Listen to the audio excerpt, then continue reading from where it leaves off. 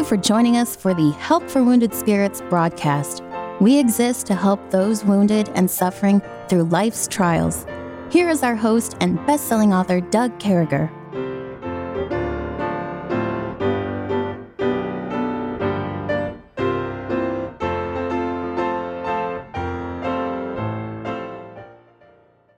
Great to be back with you, folks. We certainly hope that God has got his arms wrapped around you. You're serving him. You're in a joyful position. You're doing well. But if you're not, he's still God. He's still got you. We came out of yesterday and we were talking about God's unwavering faith. We were talking about trusting in him, God's timing, all those wonderful things, and how that in suffering, we can bring glory and honor to a great God. And I don't know about you folks, but that's a pretty wonderful thing. We can do that.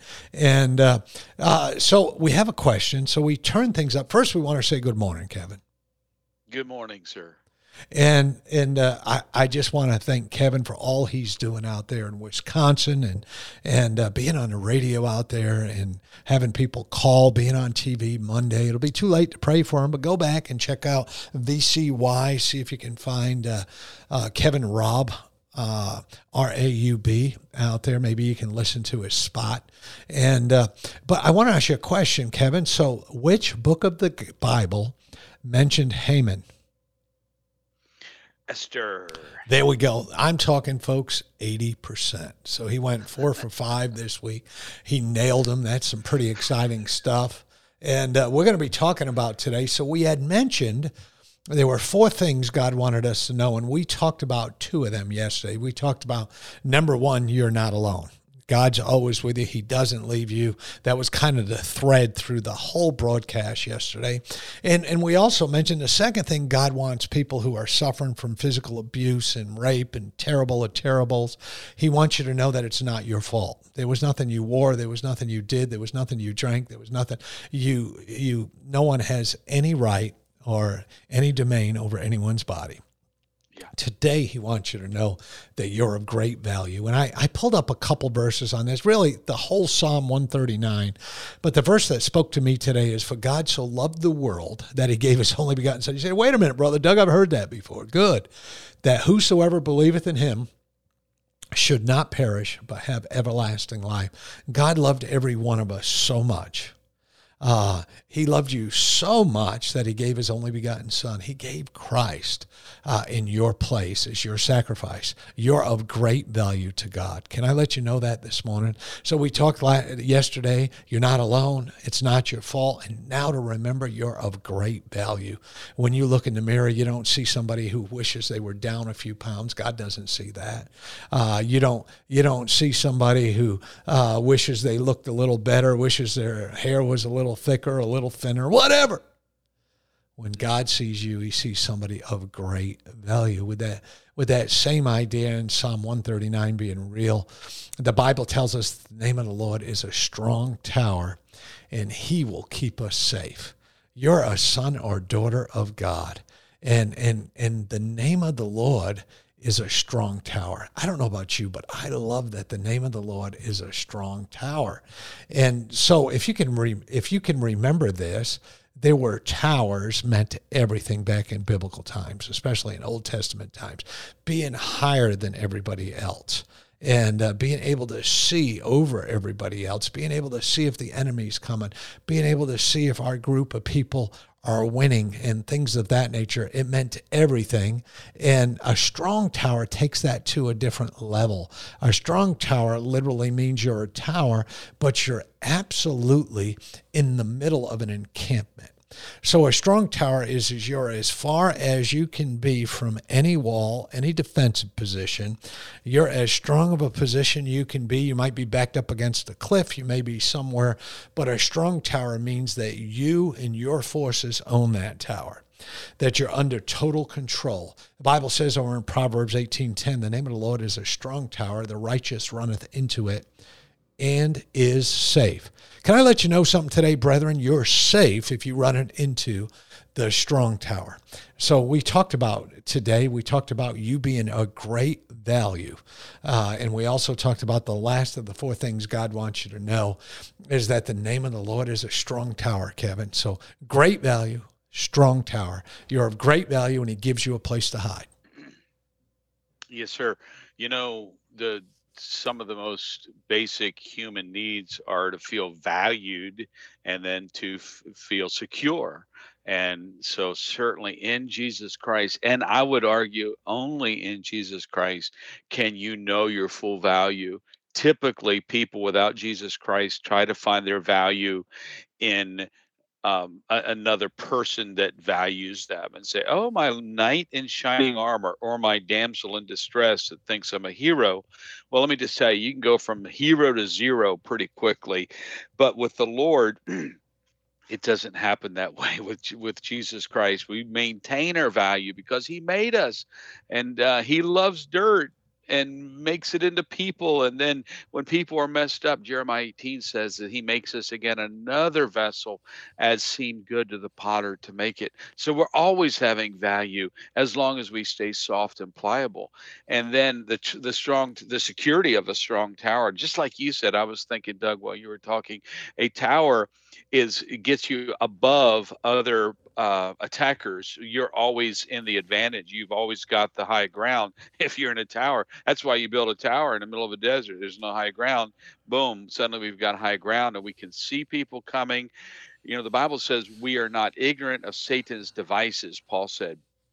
So in not being ignorant of his devices, that means that we have the upper hand. We can look. We're not stronger than the devil, but we are in a position where we can at least be aware of what's coming, so that if there's a huge battering ram that he uses, we can see it out there and say, okay, I recognize this. He's going to make an assault with a battering ram, and then we can have, post grenadiers or something like that to try to take care of the battering ram. But the idea is, yeah, God sets us in a position above other people with the advantage. And David said, I have more understanding than all my teachers, because I seek thy precepts, and I know more than the ancients, because again of the word of God. So it's the scripture that gives us that position of advantage in this strong tower.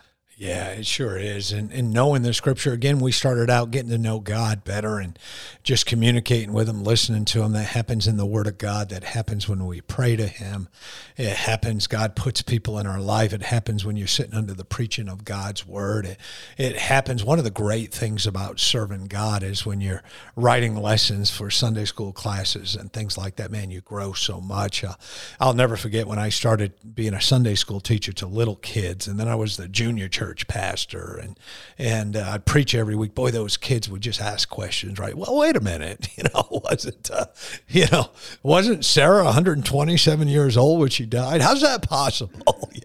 They'd ask you the silliest questions in the middle of nowhere, but boy, does God use that. And we continue on studying the life of Christ and applying the lessons we're learning, the scripture we're reading.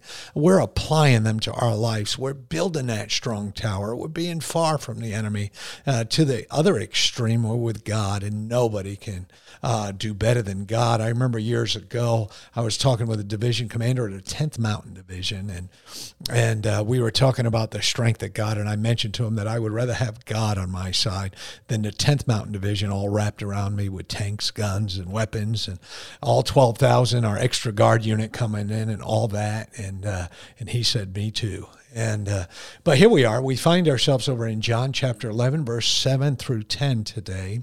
And it says, then after that saith to his disciples, let us go into Judea again. His disciples say unto him, Master, the Jews of late sought to stone thee, and goest thou thither again? Jesus answered, are there not 12 hours in a day? If any man walk in the day, he stumbleth not, because he seeth the light of this world. But if a man walketh in the night, he stumbleth, because there is no light in him. So he's answering with a metaphor here. And he's going on and he's talking to his disciples, and he's saying, listen, we're going to Judea again. And after hearing about the illness, after waiting his couple days, he says, we're going to Bethany. We're going to go see Lazarus. And immediately, I think I'd be like one of these disciples to say, Lord, they're out to get you. And if they're out to get you, they want to stone you. We left them. They were collecting up stones. They were going to back you into a corner. They wanted to kill you. And then Jesus starts talking about day and night. And he's talking about the time of the year. You know, the lights out 12 hours a day. Can't we get through that? And he continues his metaphor in verse 10. And he's literally saying that nobody stumbles during the day because there's light. But at night, boy, you need light in you to be able to move around. And we need the light of God to live this life we're in. We need the light of God to be able to move forward. We need the light of God when darkness shows up. We need the light of God when the shadow of death shows up. We need the light of God when the shadows of narcissists go up, when our narcissistic warning system goes off. We need God when those terrible things happen in life, when we got to uproot and change everything. And boy, the light of God needs to be there with us, and he freely gives it. We'll be right back.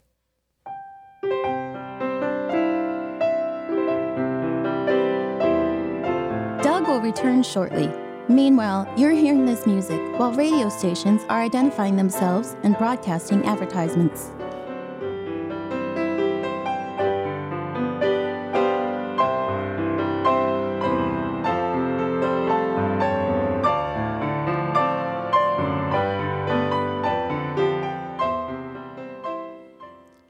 Yeah, one of the things that comes to my mind, again, is this whole concept of divine timing, of God's timing. And, it doesn't necessarily align with our goals, with our timing, when we want things to go on. Sometimes I pray, God, wouldn't today be a good day for the money to come in for this purchase? Or wouldn't today be a great day for these things to come on? And God's got the timing figured out. God doesn't call me. You know, when I was in the Army, when we got ready to attack in Iraq, the general didn't call up and say, hey, Doug, what are you thinking?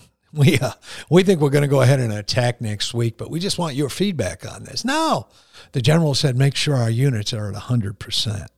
Make sure that everybody's ready to go. I wasn't given the time that we would go. I wasn't given any of that, and I was okay with that. I knew my job. My job was to make sure that the men and women of the United States Army Europe were at 100%, because 5th Corps was going, baby. It was going down. 1st Infantry Division, 1st Armored Division, they're on their way. And folks, I'm here to tell you that we need to trust in God's time, and he's not going to call. He's not going to say, hey, Doug, do you mind if I wait a couple of weeks so you learn a valuable lesson here? He's God. I'm not. And Kevin, there's so much to learn here. God's looking at these disciples and saying, hey, I got this. Don't I give you the light? We don't stumble. Yeah. I love that. Yeah, your illustration about warfare, and, wars are won because the guy at the top is in a tower situation. He knows he has good intel, but the guys down below is so true. What you said are at 100%. They're not trying to, pretend that they know what the guy at the top of the tower knows, or the guy that's getting the intel from the tower, from the sentries. They're saying, hey, whatever they see, our business is to act on it. And happy are we. The Bible says a wise man's eyes are in his head. So my head is Jesus Christ, so to speak. We all have leaders over us. We've got commanders. We've got in the home, the husband is tasked. He's supposed to be the spiritual leader. He has to have the keenest eyes. Now, if not, if he's being a knucklehead, if he's going through a period of life where he's just become distracted from his job, or he doesn't know Jesus Christ yet as his personal Lord and Savior, then until the time he repents, then it's going to be, mother's job, or sometimes an older child even has to be the eyes. The wise man's eyes are in his head. So whatever God has given us to do, let's own our job and then move forward with that intel. And thank God the Lord is the head. He's the commander. He's the general. He's the chief of staff. He's the commander in chief. And he says, this is what I see. Trust me and do it. So when Jesus launched into this healing thing for Lazarus, number one, he waited, like you said, the timing was to waited 2 days, and that is going to drive Mary absolutely crazy, to the point that when he arrives, she is traumatized. over the delay as well as over his ensuing death. And then also, I think it's interesting on the whole intel thing and trusting in the leader. It says when Jesus, the next verse, after waiting 2 days, and he announced to his disciples, "Let's go. It's time to move out." Verse 8, his disciples said, "Master, the Jews have late sought to stone thee, and goest thou thither again?" They said, "Are you sure about that? But from what we can see, that's not the wise thing to do." And his answer was, verse 9, are there not 12 hours in a day? If any man walk in the day, he stumbleth not. The idea, I think, in his answer was, look, that now's the time. It's the crack of dawn for this mission. The day is, it was not the right time before. And you know what? God gives us windows, and this is what's speaking to me, Doug.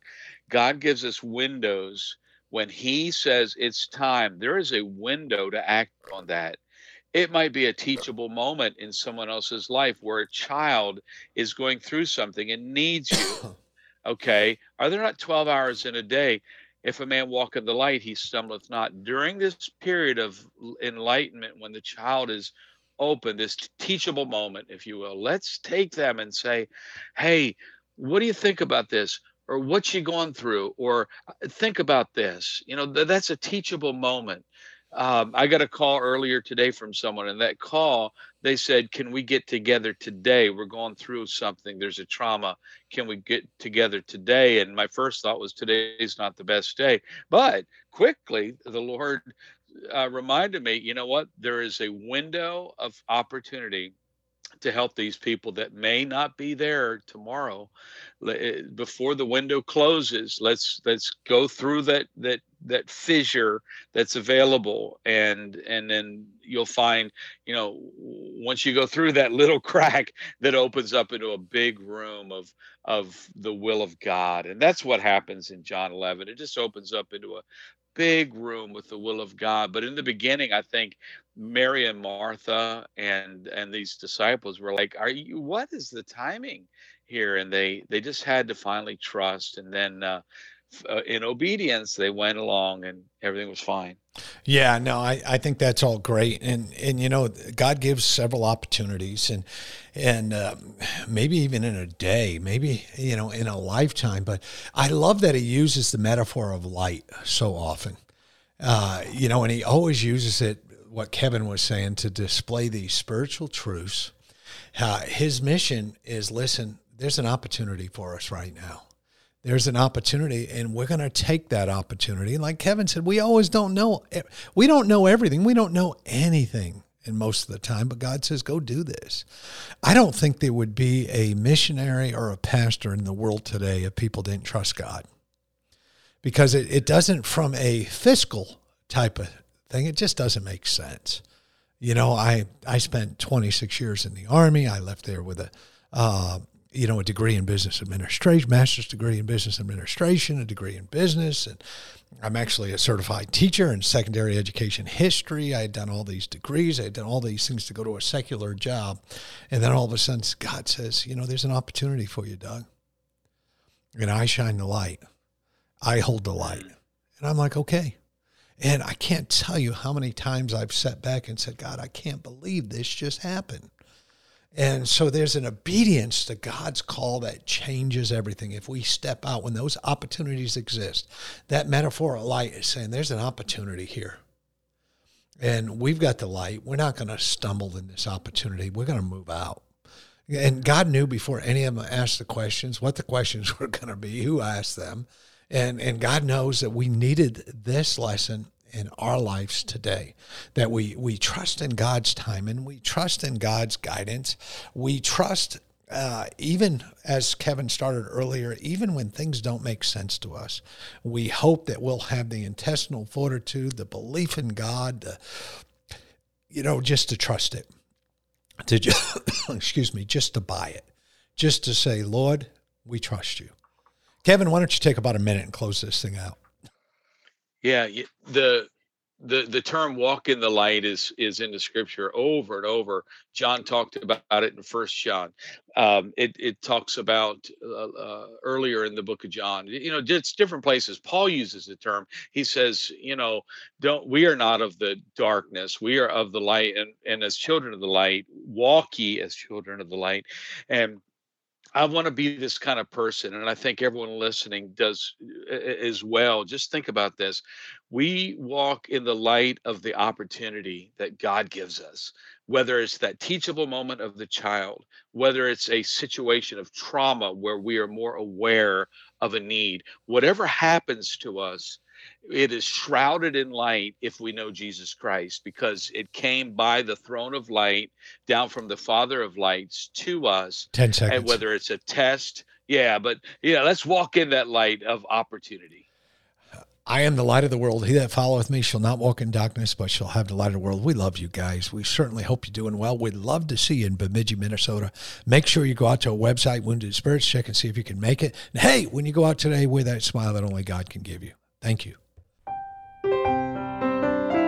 Thank you for listening to our broadcast.